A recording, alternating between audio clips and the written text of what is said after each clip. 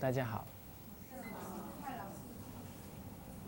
我们刚刚把学习的次序做了一个说明，它是经过博学、审问、慎思、明辨、笃行的过程。那我们首先来了解一下如何博学。博，广博的学习。那在《三字经》里面又提到，教之道，贵以专。那教跟学是一件事啊，教要专，所以学也要专。所以这里讲博学，那为什么《三字经》又要说要专呢？我们就必须要了解到，《三字经》讲的教之道贵以专，学之道贵以专，最重要的是求学问的方法，一开始一定要专，要一门深入。当你整个掌握圣贤教诲德行的纲领之后啊，你在这5年当中就能够达到某种程度、某种智慧、定性。有这样的定性，有这样的根基之后，再开始博学，再开始广泛去跟人家探讨。所以这个根基5年要专注。为什么我们会有这样的体会？一来是自己在接受圣贤教诲的过程，这5、6年我都是只跟一个老师学，那反而呢感受到，因为5年来都跟一个老师学，所以很多的思想观念就建立起来。一遇到其他的说法，马上能够辩白、辩驳，分辨呢，他讲的是对还是错。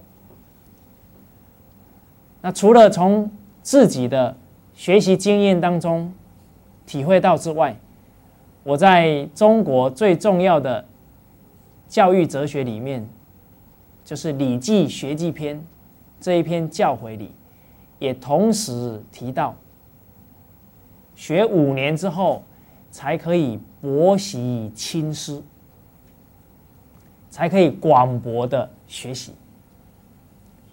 所以确确实实圣贤教诲在深入道德学问当中，一开始一定要专注跟一个老师，专注抓住一本经典，一门深入，打好根基之后才广博学习。所以在求学问方面，这个博学是等打好根基才开始。而在生活方面，我们说的生活教育，那就可以广泛的学习。比方说，孩子在生活当中如何吃饭，要不要学？要啊。他假如吃饭的时候吃的满地呢都是，然后吃的时候声音很大，别人跟他一起吃饭呢，全身怎么样？不对劲，那这样就很失礼。一失礼别人对他印象就不好，甚至于会轻慢他，瞧不起他。所以孔夫子说：“不学礼无以立。”不学习如何与人相处的这个礼貌，就很难在社会当中立足。所以我们刚刚说的吃饭要学，穿衣服要不要学？要啊。穿衣服不学在穿的时候呢，不懂得爱惜这个衣服，本来可以穿5年的衣服，被我们一穿3个月就撑破了。这穿衣服要学如何爱惜东西，还有甚至于走路要不要学，行住坐卧要不要学？现在人不学行住坐卧，所以一大堆人发生脊椎侧弯，有没有？很多啊，站没站相，长期下来脊椎都怎么弯掉了？很多人有骨刺，这个都是因为行住坐卧的姿态不对所造成。那很多人在现在这个社会啊，就喜欢睡很软的床，好像觉得睡软的床是什么？是享受。其实啊，对自己有没有好处啊？睡得越软啊，你的整个骨骼啊、脊椎都受影响。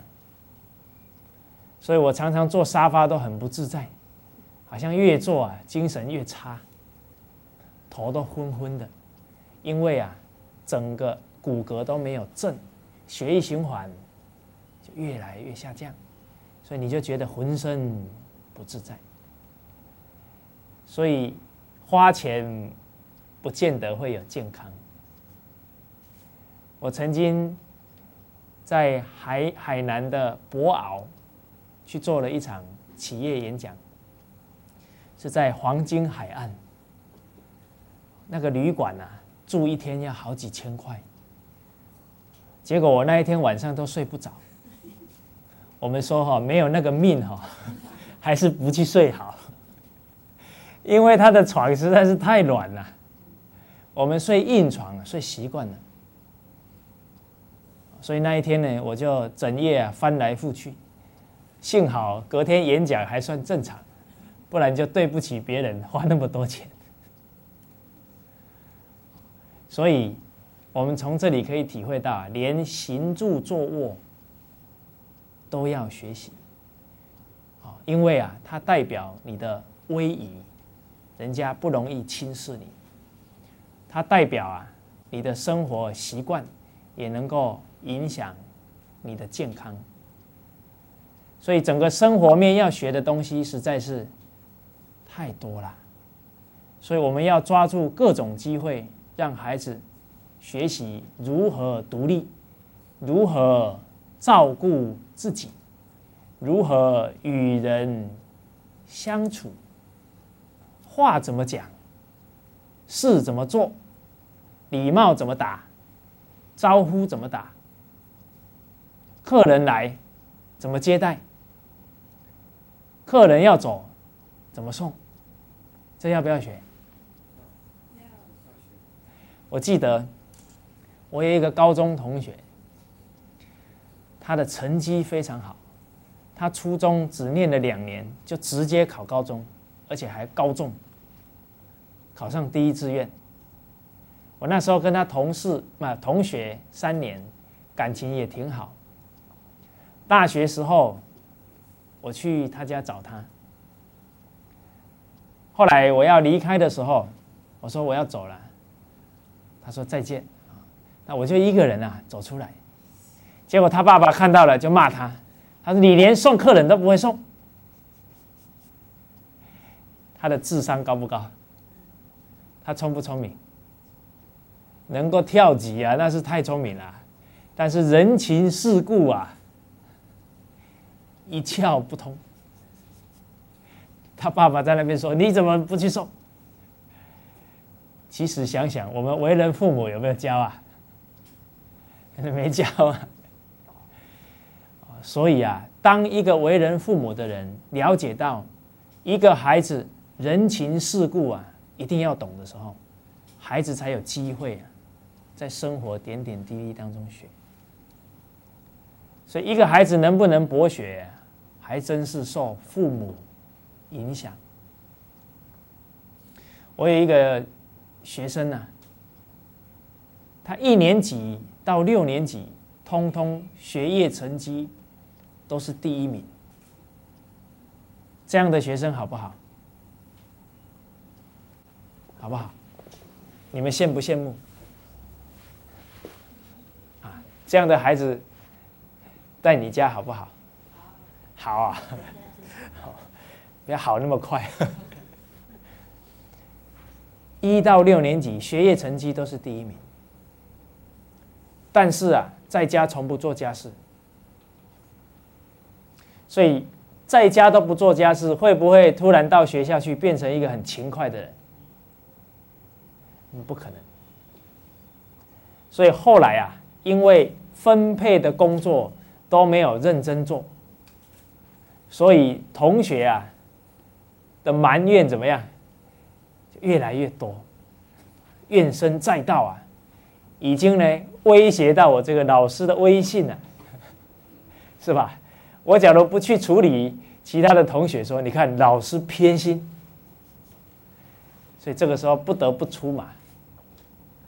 我就打了一通电话给他母亲。当然我们与人相处要抓住一个原则，见到别人就要先夸他也好，夸他的孩子也好。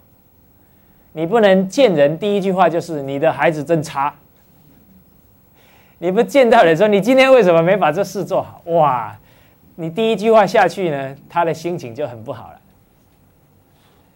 所以讲话要不要学啊？所以孔夫子的教诲有4件很重要的事。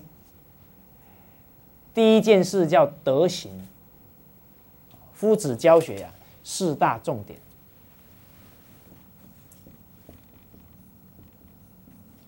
德行，再来讲话、言语。一言兴邦，一言丧邦啊！话讲得好，可以让一个国家兴盛啊；话讲错了，可以让一个国家遭殃啊。所以话要很谨慎。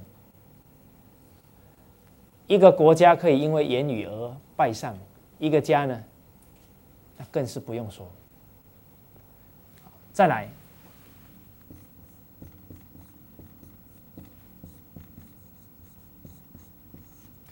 政事，这个政呢，是管理众人之事，叫政。所以政事我们广泛的来解释，就是孩子做事的能力，处理事情的智慧，这个属于第3个重点，政事。现在的家长都不让孩子干活，他能不能办事啊？玉不琢，不成器呀。所以现在孩子处理事的能力一直下降，不是没原因啊，因为我们没教啊。第4个，文学，这是孔门4科。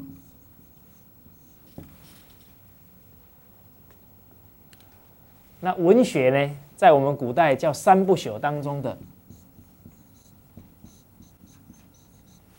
立言。留下名垂千古的文章，能够利益后人。那其实立言的前提在哪？任何基础不离什么？德行。没有德行，留下来的文字是不会让人家受益的。所以德行为要。所以人生3不朽，第1个。立德，再来立功，真正对家、对国、对社会有真实的帮助。你有这样的德行，又有这样的作为，你自己不写啊，人家怎么样？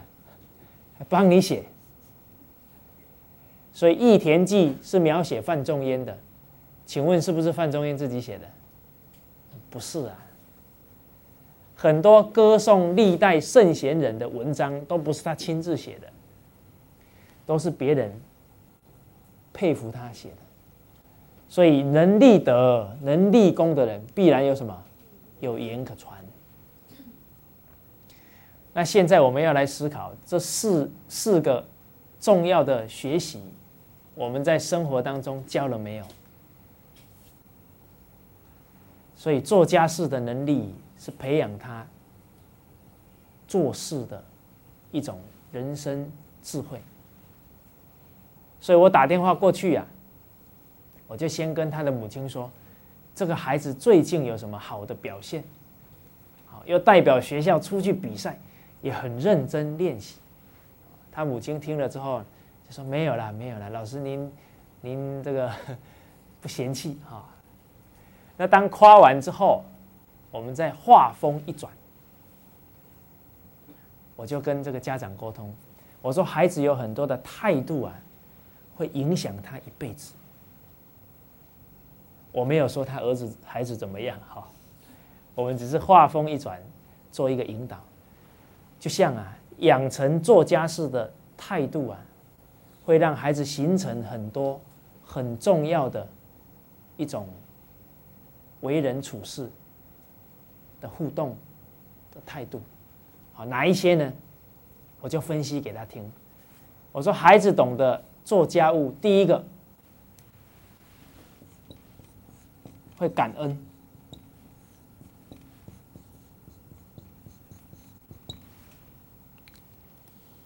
当他去拖地，你叫他呢把客厅都拖好，他一拖才知道拖地怎么样辛苦。他突然想一想，妈妈早上出去上班，下午回来，晚上回来还要煮饭，还要收衣服，我拖这样就那么累了，那妈妈怎么样？更累。你让他真正做了，他才能够有所感受啊！你都不让他做，每天在那里看电视，他哪知道你辛苦在哪？所以圣贤教诲习劳的人才知感恩常常能够劳动、能够付出的人，他才能感谢别人的付出。习劳知感恩。所以范仲淹曾国藩先生很有自家的智慧他虽然权位已经到达4个省的总督，在清朝几百年的历史，从来没有一个汉人拥有这么大的权位。但是曾国藩先生要求他所有的子孙，基本的生活衣服也好一些家伙也好，都不能给底下的人干，都要亲自自己做，这样他的子孙才不会好逸恶劳。所以深谋远虑。所以曾国藩先生说，看这个家族会兴还是会败，看3个地方。第一个，子孙睡到几点？假如他都睡到太阳都已经不知道照得多亮的时候，他才起来，那代表这一个家族会慢慢什么？懈怠下来。所以第一个，看他睡到几点；第二个，看子孙有没有干家活。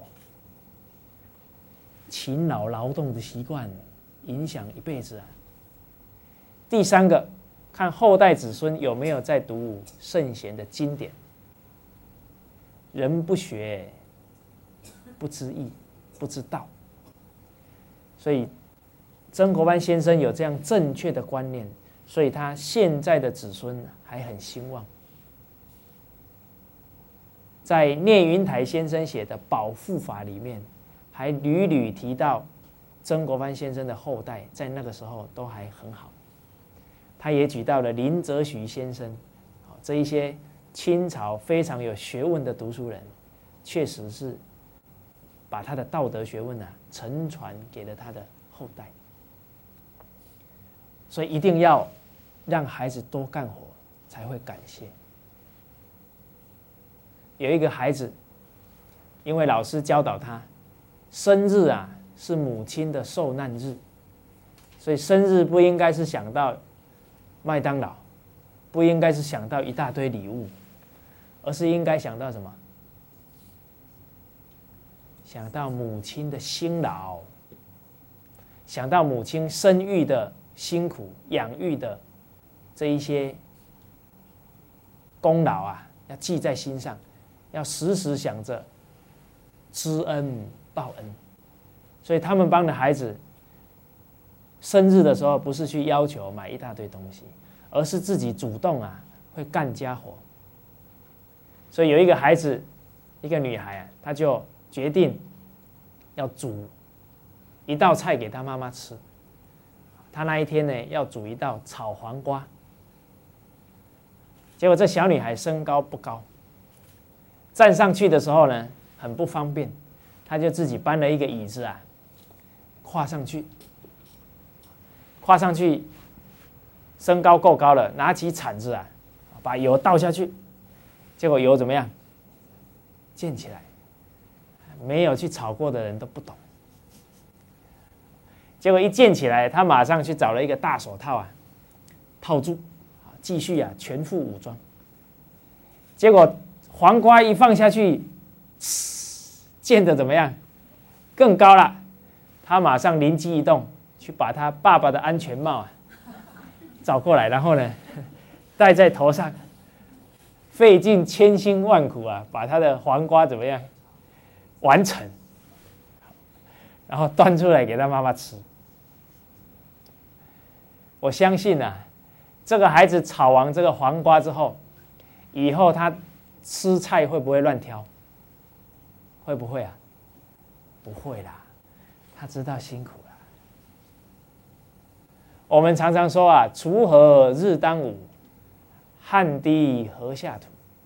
谁知盘中餐，粒粒念归念啦。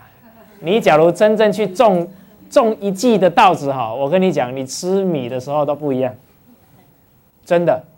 你真正让你去干4个月的活，真正把它收割了，你吃每一粒的时候都会搅得很碎。因为我自己干过这个事，倒不是我去种稻子，我种红萝卜，结果我种了1、2个月呢，他一餐就把我全部吃完了。所以感受到啊，农民的辛劳啊，我们那个感恩心啊，习物的态度啊，就上来。所以，我们说出门在外的游子啊，常常都会思念起谁啊？父母啊。所以我刚到海口去的时候呢，也常常会想到母亲真伟大。为什么？因为我到海口去啊，所有的活都要什么？自己干，衣服自己洗，地自己拖。所有的家务呢，自己干了之后才知道，哇，妈妈真不容易，持一个家，可是真学问啊。那饭也要自己煮，所以自己在切菜的时候才知道切菜的辛苦。所以我们说洗脑啊，才怎么样？才知道感恩。而当一个孩子能够升起感恩的心，他才能念别人的恩，他才能处处啊想到别人付出，进而啊去回馈别人，去关怀别人。所以第一点，做家事很重要，要感恩。第二点，他会养成啊勤劳的习惯。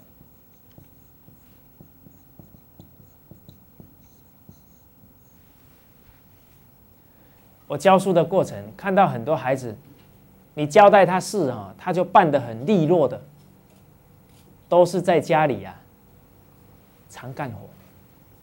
在家里不干活的孩子啊，看起来就这样怕生怕生的。你交代他事情呢，他就考虑东考虑西，然后做起事来你就觉得慢吞吞啊。教他呢，那个拖把把它拧干净了，你就看起来就笨手笨脚，不勤劳。其实呢，我也笨手笨脚，因为啊，我小时候干活干太少，我是长孙嘛，是长曾孙，所以我假如走过去要洗碗啊，一定会家里会发生很大的变化，因为我奶奶一定会走过来。我奶奶一走过来，我妈妈又走过来，我妈妈走过来，我2个姐姐又走过来，所以我没有机会去洗碗。不过这也是找借口啦。在家里活就干得少，所以看起来动作就不利落。我到澳洲去学习半年，有一次啊，我轮到要洗碗，刚好呢，卢叔叔啊走过去，他本来要走过去啊，突然呢回过头来看着我，讲了一句话，他说：“看你洗碗，就知道你太好命了。”真正有智慧、有人生历练的人，光是看我们这些年轻人讲话，看你的一个动作啊，就知道你几两重了。所以您希望你的孩子以后有出息啊，现在就要把他的本事啊扎好啦。一个学历是骗不了这些有智慧、有经验的人，所以你要为你的孩子的长远做打算，就要从小磨练好他做人做事的能力。在这澳洲的半年呢，我体会很多事情。有一点体会就是，一个人一生啊，该干多少活啊，是注定的。你假如呢，趁年轻不干活，老了你就不好命了。老了再来干活啊，就很痛苦啦。所以趁年轻多造福，多服务人群啊，你老了就享福。因为去学习的有70-80个人，所以70-80个人的碗啊，都要我们洗。我曾经啊洗那个这么大的桶子，是拿来煮汤的，要这样刷。所以我几十年没干的活啊，那半年要补回来。然后做馒头，一次要做800个到1000个，挪得我的腰都快站不住了。但是啊，也从这个干活的过程啊，体会到很多做事的方法，也感受到别人付出的辛劳。所以一个人一天要多少人的付出，才能成就你一天的生活？所以你真正去干活啦，你那个感恩心自然而然就油然而生了，自然而然就不糟蹋别人对你的服务了。那进而要养成勤劳的习惯，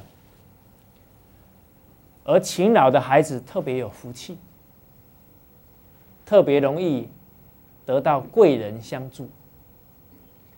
我在教书的时候，刚好那一年教自然科，下完课之后有很多器材还摆在桌上，3-4个孩子你连叫都没叫他，他已经主动帮你排好，还很有秩序，2个扫地，2个排。你看到这样的孩子怎么样？心生的欢喜呀！你对他会不会多加关怀？会啦，我们老师是不偏心的。但是遇到这么乖又这么体贴又这么受教的孩子我们会打从心里想要去好好提拔他。所以勤劳的孩子特别容易遇到什么？贵人相助。做家事第3个优点，促进他的人际关系。诸位朋友，你喜欢跟什么样的人合作喜欢跟勤快的还是懒惰的？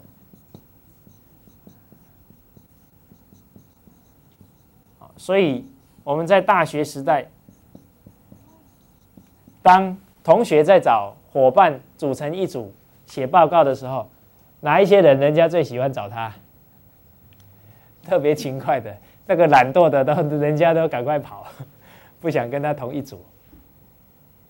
我们看到很多大学生去念了几个月的大学，后来被学校怎么样？退学。为什么？生活能力太差，把寝室搞得什么乱七八糟。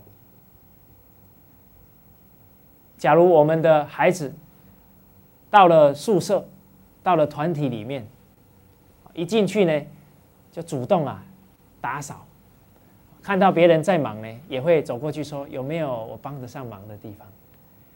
那给同学、给师长第一个印象是什么？很勤快，很舒服的感觉，所以他人际关系自然怎么样，就会很好。但是假如他不干家活，生活规范又很差，不止帮不上人的忙，还会怎么样？还会给人家添很多麻烦。摆在那个地方的东西给人家用完，又没有物归原位，到时候人家一找半天，结果一看在你的房间，人家是敢怒不敢言，到人家那个怨气积到某种程度，就怎么样，就爆出来了。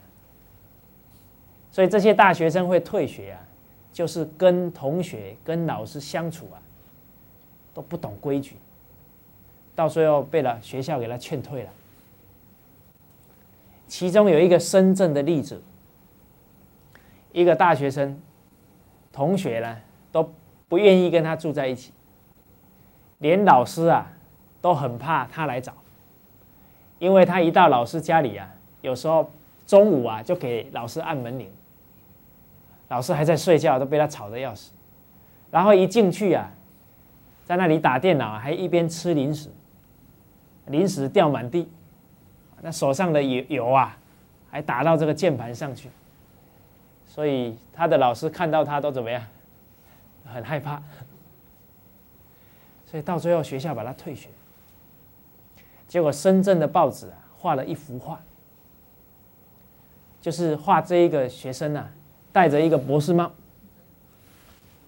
然后他母亲呢在喂他吃饭，什么能力都不会。那为什么画他母亲帮他喂他吃饭？因为他母亲跟他是死对头，他母亲不喂他吃他就不吃。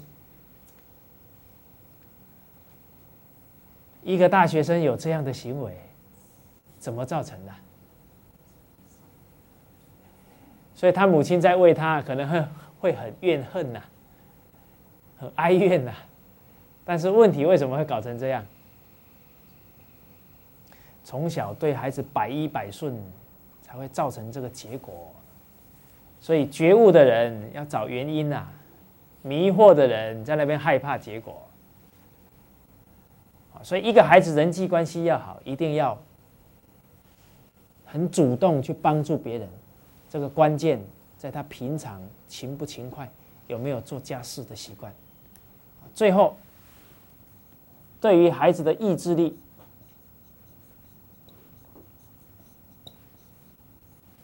影响很大。多做事才有担当，才有负责任的一些经验。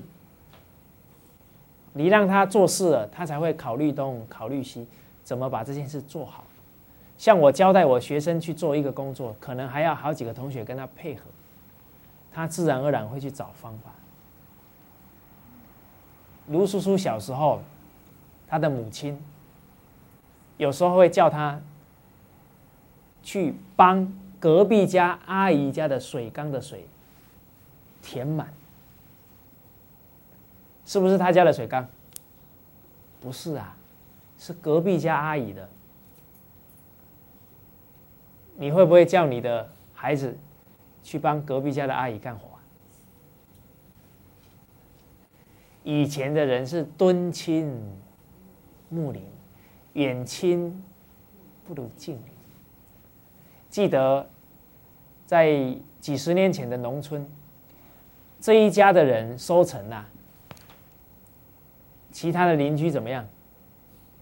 通通一起来帮他干活。那个时候的社会风气人与人的关系就非常互助，非常和谐。那现在呢？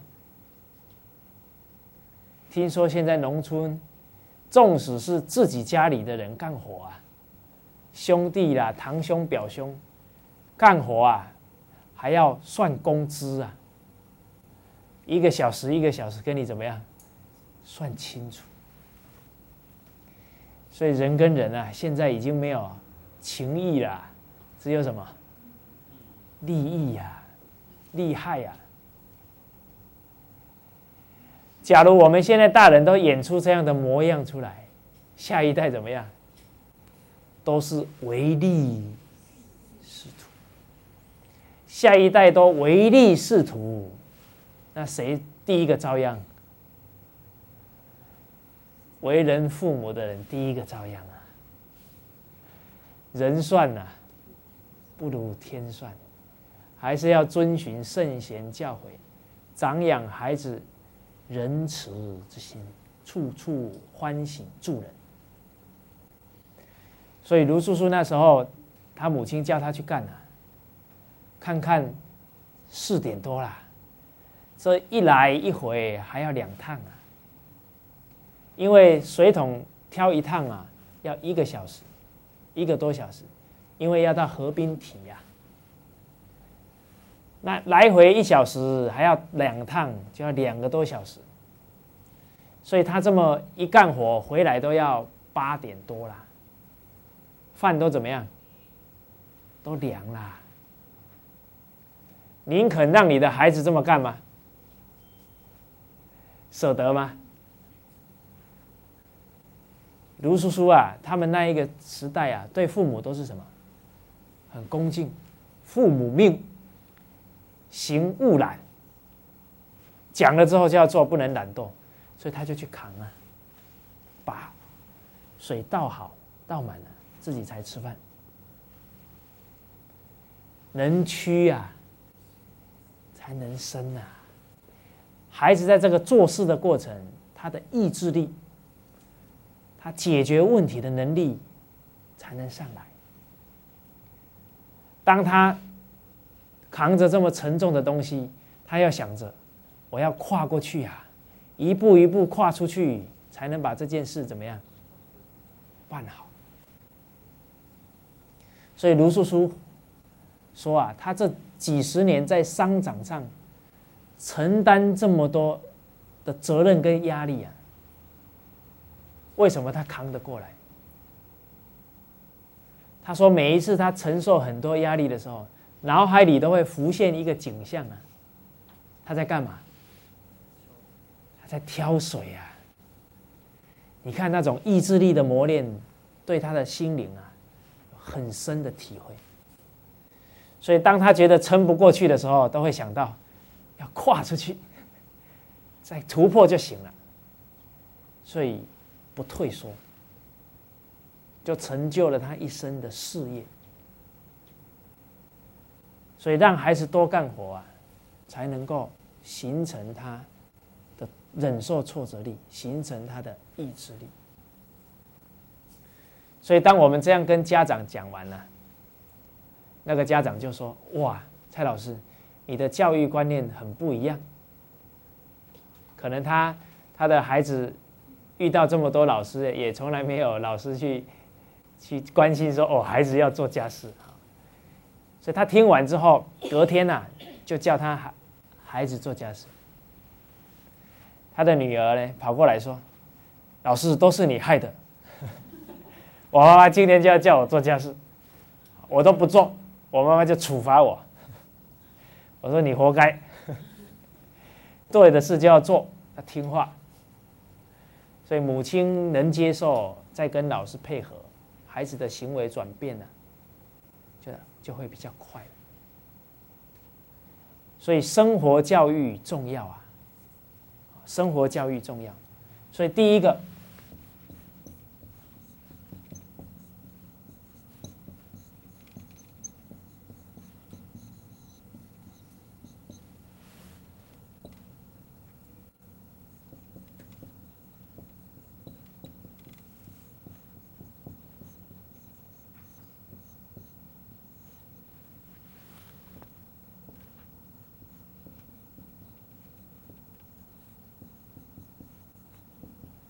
进退应对。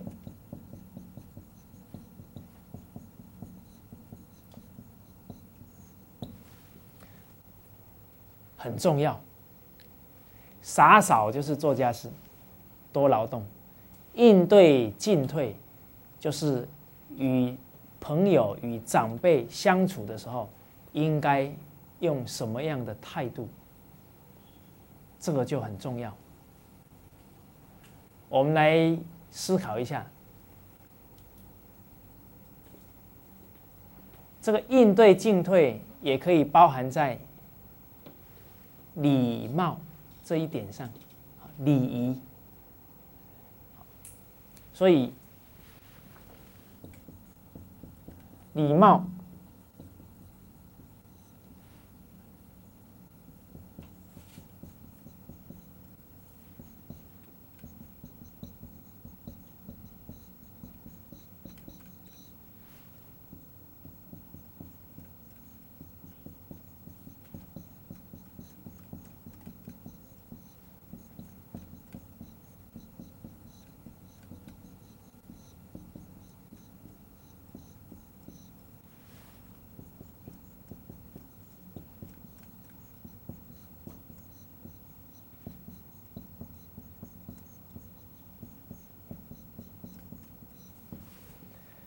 礼貌啊，是人与人当中最优美的距离，所以你从小啊要教孩子礼节。比方说，孩子见到长辈应该怎么样？打招呼。那打招呼怎么打？有没有教？现在啊，我们跟很多朋友在交流，他说现在孩子还跟你还跟你问好，能对你笑一笑就不错啦。当我们为人父母教孩子都降到这么低的标准，请问能教出什么孩子来？所以我们在深圳这一些学习中国文化的孩子啊，光是鞠躬啊，鞠了2、3个月。诸位朋友，不要小看这个鞠躬啊！当他这个腰真正能够弯下去，弯得很真诚的时候，他的恭敬心啊出来了。圣贤人的学问，最重要的是主敬纯诚啊，时时恭敬，时时真诚，这叫真实学问的根基。请问他的恭敬跟真诚什么时候提起来？当然是跟人相交往的时候提起来。所以面对长辈，一遇到了怎么打招呼？我们说鞠躬，鞠躬啊要注意距离，你总不能走到长辈面前，然后鞠躬下去还把长辈撞开了吧？所以这一些细节你教他，他在学礼的过程，他就很细心。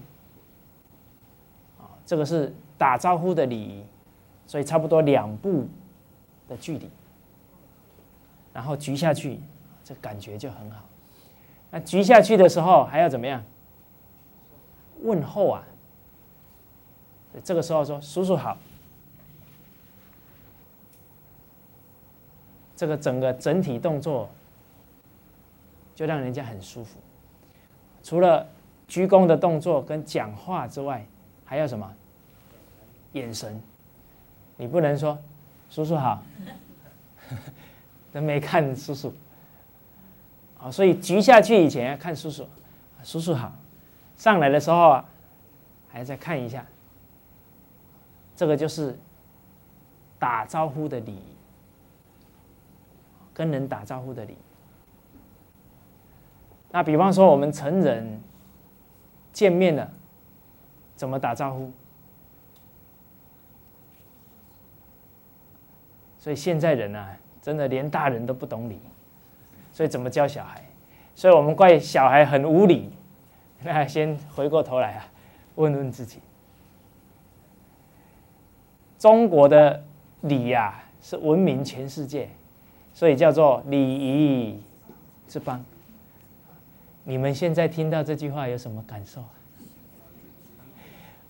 这不是光荣啊。我们现在啊，是因为有老祖宗的庇荫啊。请问现在的外国人是尊重你，还是尊重你的老祖宗啊？我们现在的中国人能不能赢得别人的尊重？不行啊！我们现在还不会让人家瞧不起，是因为祖宗的光芒啊，还给我们撑一下。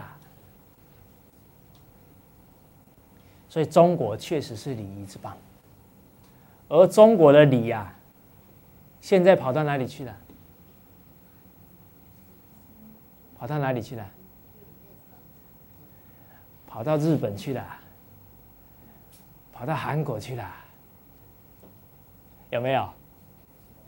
你看那个韩国剧《商道》，一见面怎么样？你好，哇！你看那个感觉多舒服。一进人家的门，将入门，问孰存，一定是先喊都房大爷，我是上卧，让里面的人知道了，然后再回应你。里面的人说：“你稍等一下。”他就站在那里等。处处啊，有那个跟人相处的分寸，所以学礼的人就会变成一个懂得与人相交的分寸的人。所以，请问现在人跟人相交的分寸，我们懂不懂？这个要教啊！一个无礼的人，一生不知道会造成自己多少障碍啊！所以，为什么很多人办事很顺利？为什么我们办事就一大堆问题？这些都不是偶然的啊！当你平常处处有礼，你已经积累很多的善缘了，很多的助力啊。当我们处处在言语行为失礼，就形成很多什么阻力。那这个阻力啊，当你在办事的时候，它就怎么样？就开始冒出来了。所以我常常问我们中国人说：假如50年之后，韩国人跟中国人打一个国际法庭的诉讼案，说孔老夫子是韩国人的祖宗，还是中国人的祖宗？诸位朋友，谁会打赢？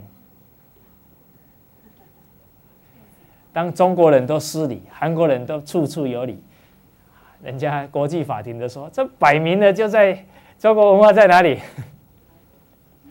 哇，那到时候我们就欲哭无泪，因为我们是不孝子，不孝子孙。所以知耻近乎勇，我们要知道羞耻，才能够勇猛精进，赶快啊，来承传老祖宗的文化跟智慧。所以打招呼要教。那我们成人握手怎么握？啊，那个李老师，我们示范一下。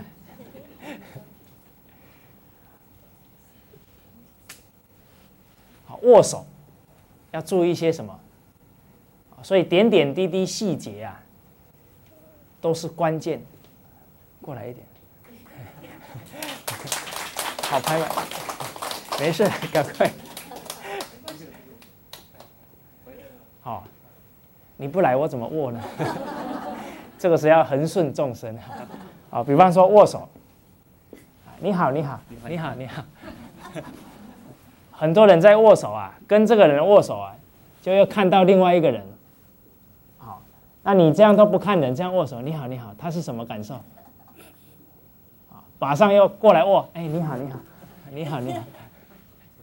好，所以握手的时候，眼神啊，没那么快的，眼神一定要看着对方。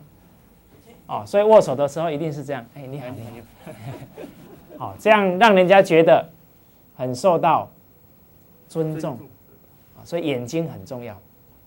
好，再来在握手的时候，啊，你好，你好，你好，这样好不好？人家觉得怎么样？